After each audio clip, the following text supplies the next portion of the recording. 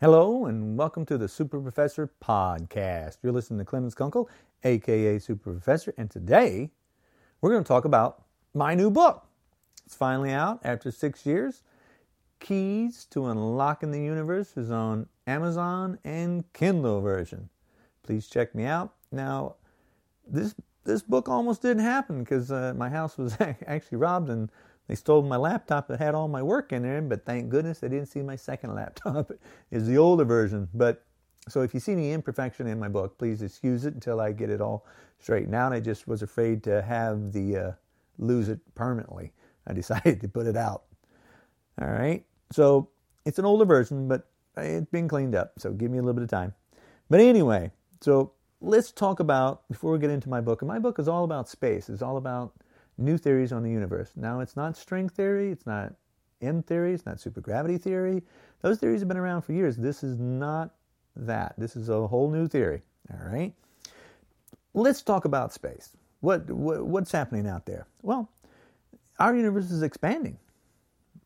Okay, now, but just like the Earth is expanding, not the plants, okay? Yeah, plants grow, but the Earth itself is actually cleaning its orbit as it goes around the sun and around the Milky Way galaxy. It's actually cleaning its area of space. Debris and everything hits it daily. The old estimate was roughly like 100 tons of debris hit the Earth daily. And they've switched that. Now I think the newer estimate is like 200 tons hits the Earth daily. Not weekly, it's daily. So you got to understand, but it's a big planet, so you're not going to really notice it right away. Now, also, with the universe expanding, the universe expands roughly like 1.3 miles per second in every megaparsec. Okay, now light travels at like 186,282 miles per second in the vacuum space. Now, light travels at a different speed on the Earth. It's like 186,000 here on Earth. Then when light travels through like glass or water, it slows down again. So it depends on the medium that light's traveling in, that the speed you're going to have, okay? But in space, 186,282 miles per second, all right? Now, a light year means that light will travel for 1 year at that speed, okay? So 186,282 miles per second. Traveling for 1 year is considered 1 light year. Now, a parsec is 3.26 light years. That's how they measure. Then they've come up with megaparsec. So it's 1 million years, 255,000 light years. Okay, so it's millions of years traveling at the speed of light for 1 million years. That's how they measure, and there's other ways, but that's the way we measure distance. We don't say miles. Miles, we don't have pages long enough to write all them zeros. All right, so we use like the measurement we also use is astronomical unit at 1 AU. An astronomical unit in the old days, it was the Earth and rotating around the sun, the distance between the Earth and the sun, and that number changed because of the Earth's rotation changed. Last year or the year before, they put that to a fixed number. So now it's actually a set number, but it's said between the Earth and the sun. All right, so astronomical unit is between the Earth and the sun. So when someone says 2 astronomical units, they mean double the distance. Okay? Now, we know the universe is expanding to 1.3 miles a second in every direction and at every megaparsec. Okay? So the universe is getting larger. Now, what's filling up them gaps? The universe is getting larger. Did you know that there's roughly, like scientists do the figuring, they figured roughly, and the numbers keep changing as time and technology goes on and better computers and better estimating comes about. It used to be that there was like 400 million stars were born every day. 400 million born daily. Now, stars do die. Supernova explosions and red giants, and they give up. Our sun will die one day too. But it's, the universe is constantly growing, changing, and nothing stays the same, but it's always rotating and moving.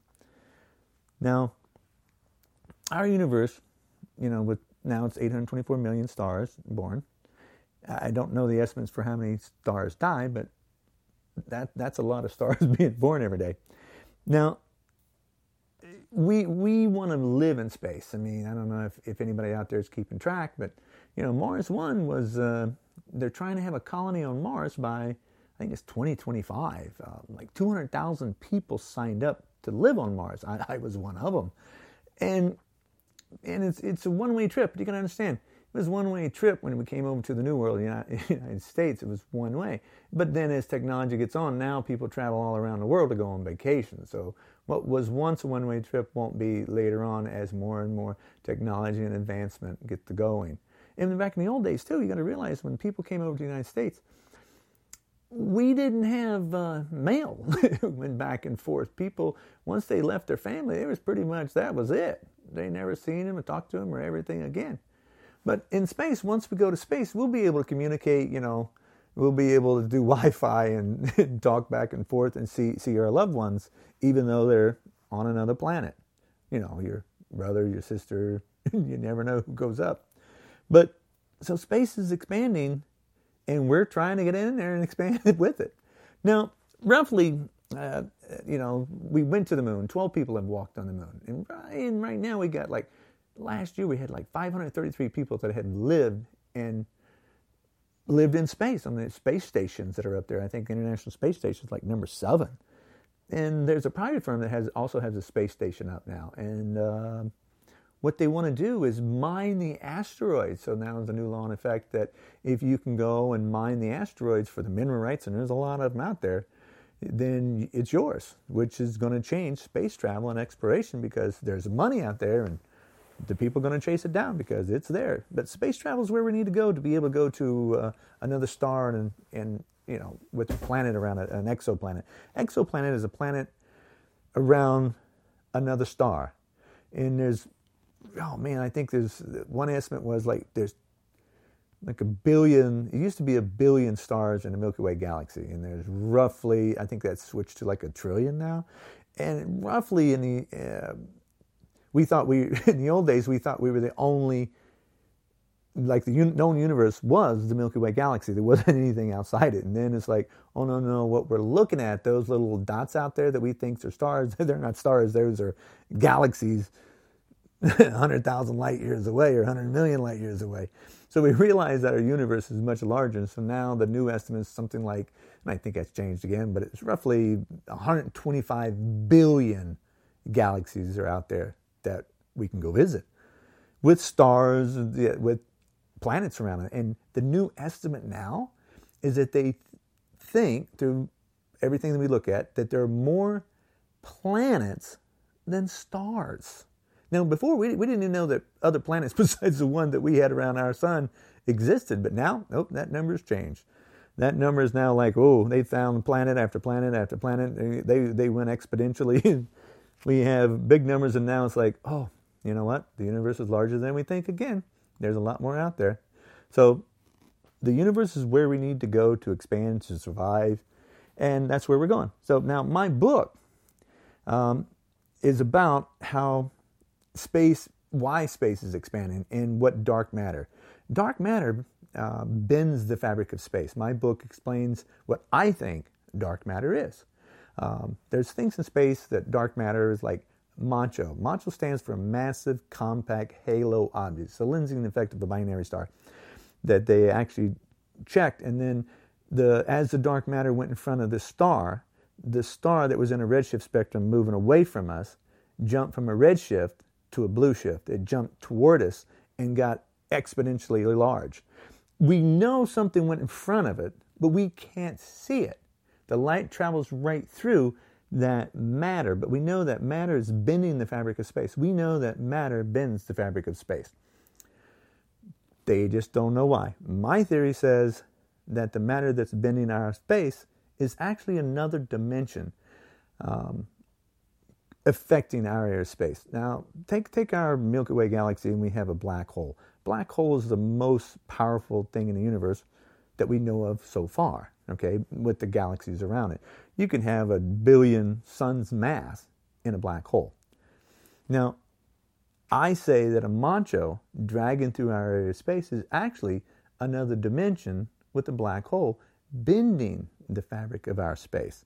And I explained why. And I also predicted that if it was a black hole from another dimension squeezing the fabric of our space, then it would cause the light to come out as white light at the bulge, and then as it's heading back toward us, it'd be stretched again, but it looked like it was in a blue shift spectrum, okay, because space is always expanding. With knowing that that's a black hole, now you can say, okay, that's a black hole, and what's in it? What does black holes have around it? A galaxy. So knowing that that's a black hole, now you can look for other lensing because you located a black hole. You just go, okay, here we go. We're going to make this one large galaxy because it'll be larger than our galaxies. I believe that other dimensions exist, and they're bending the fabric of our space. Now, dark matter and dark energy make roughly, I mean, the numbers keep changing, but it's something like 94% of the universe is dark matter and dark energy. We're only like 6% of the universe. And I mean, the numbers keep changing, but one part is dark matter, another part is dark energy.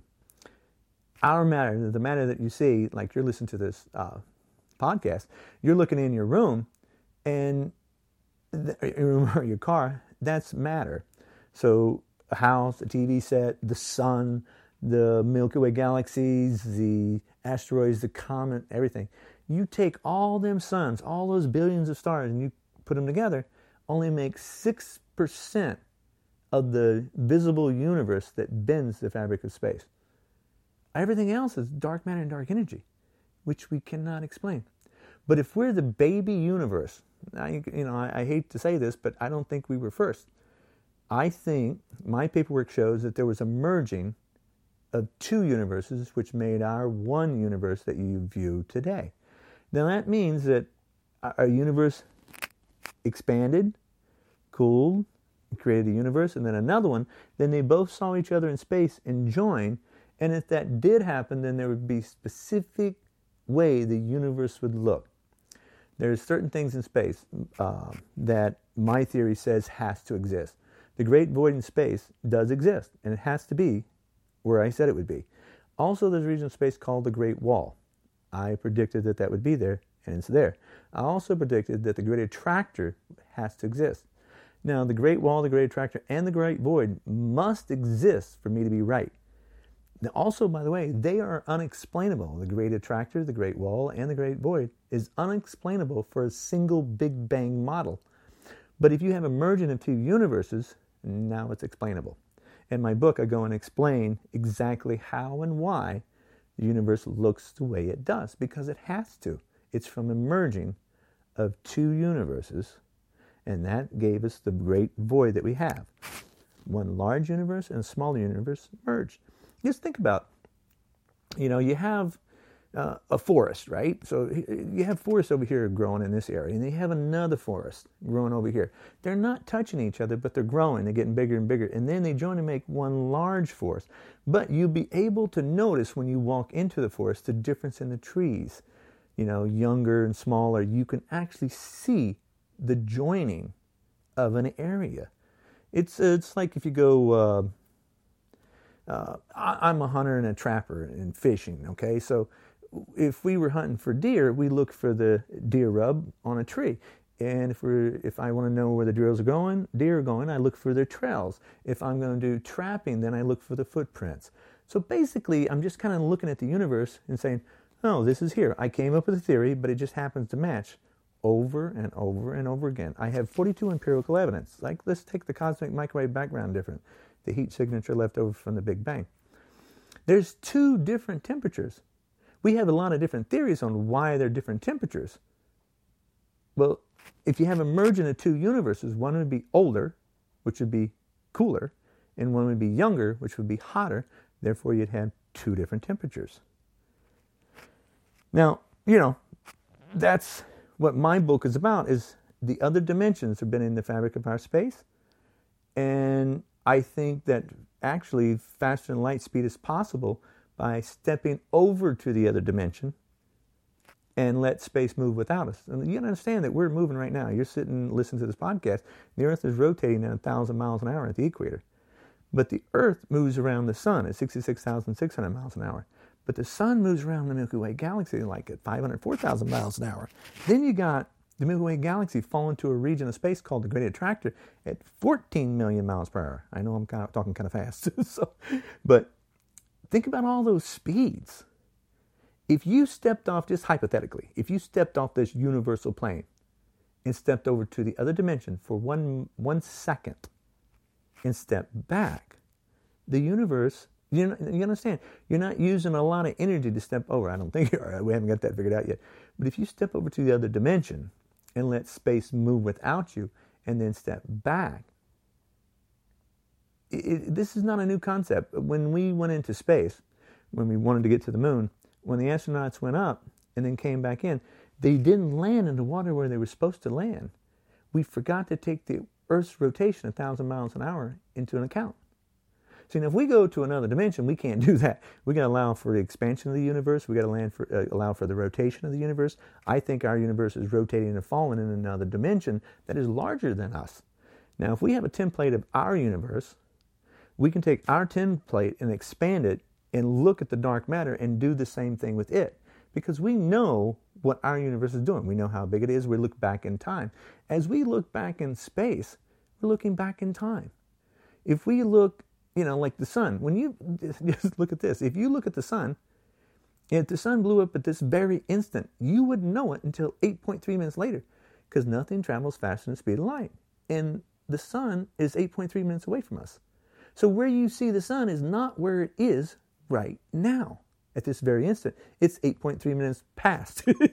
So if you want to know where the sun really is at this instant, you would have to move forward 8.3 minutes to where it is sitting 8.3 minutes from now. Okay? So everything in the universe is not where we view it. Everything in the universe is not as young as we see it. Everything is older. That means the galaxies are older. That means the stars are older. If we're looking at a galaxy that's 100,000 light years away, that galaxy has changed. It has aged 100,000 years. Just think of you as a child, and you've gotten older. You age. But if I was looking at you from another planet and I see you, let's say you're on a planet that's 10 light years away, and I'm looking at you through a telescope. You're 10 light years away. I would see you as a baby, not as a 10-year-old, because the light takes 10 years to come to me. You're actually older as I'm looking at you. Does that make sense? I hope I'm not trying to confuse you too much, but you got to understand that light travels at a set speed, and everything you see is in the past. It's not in the present. Everything is the past. It's not present. It's past. All right? So anyway, that's what my book is about, is, how to use space travel faster than the speed of light by stepping over to the other dimension, and also understanding that the other dimensions exist, and then we don't live in the fourth dimensional plane, we don't live in the fifth, we're at least the sixth dimensional plane. You still have forward, backward, left and right, up and down. You have thinner space, slower time, heavier matter, which is the sixth dimension. All right? And my book goes into detail and explain it, and I hope I broke it down where it makes a little bit of logical sense. But if you have any questions, please, feel free to call me, and I'll explain it. Or you can come to my seminar at Jotei's Indian Restaurant a year from now. There's Eventbrite. You can come and I can explain more in detail. And, check me out on YouTube. I break concrete block with my bare hands. Beer bottle, wine bottle. I like to entertain people. So anyway, check me out, and I hope to hear from you, and hope you come and see me. Super Professor out, and I hope you enjoyed this. And if you're still listening to this, you're definitely interested in my book. Thank you, and have a great day.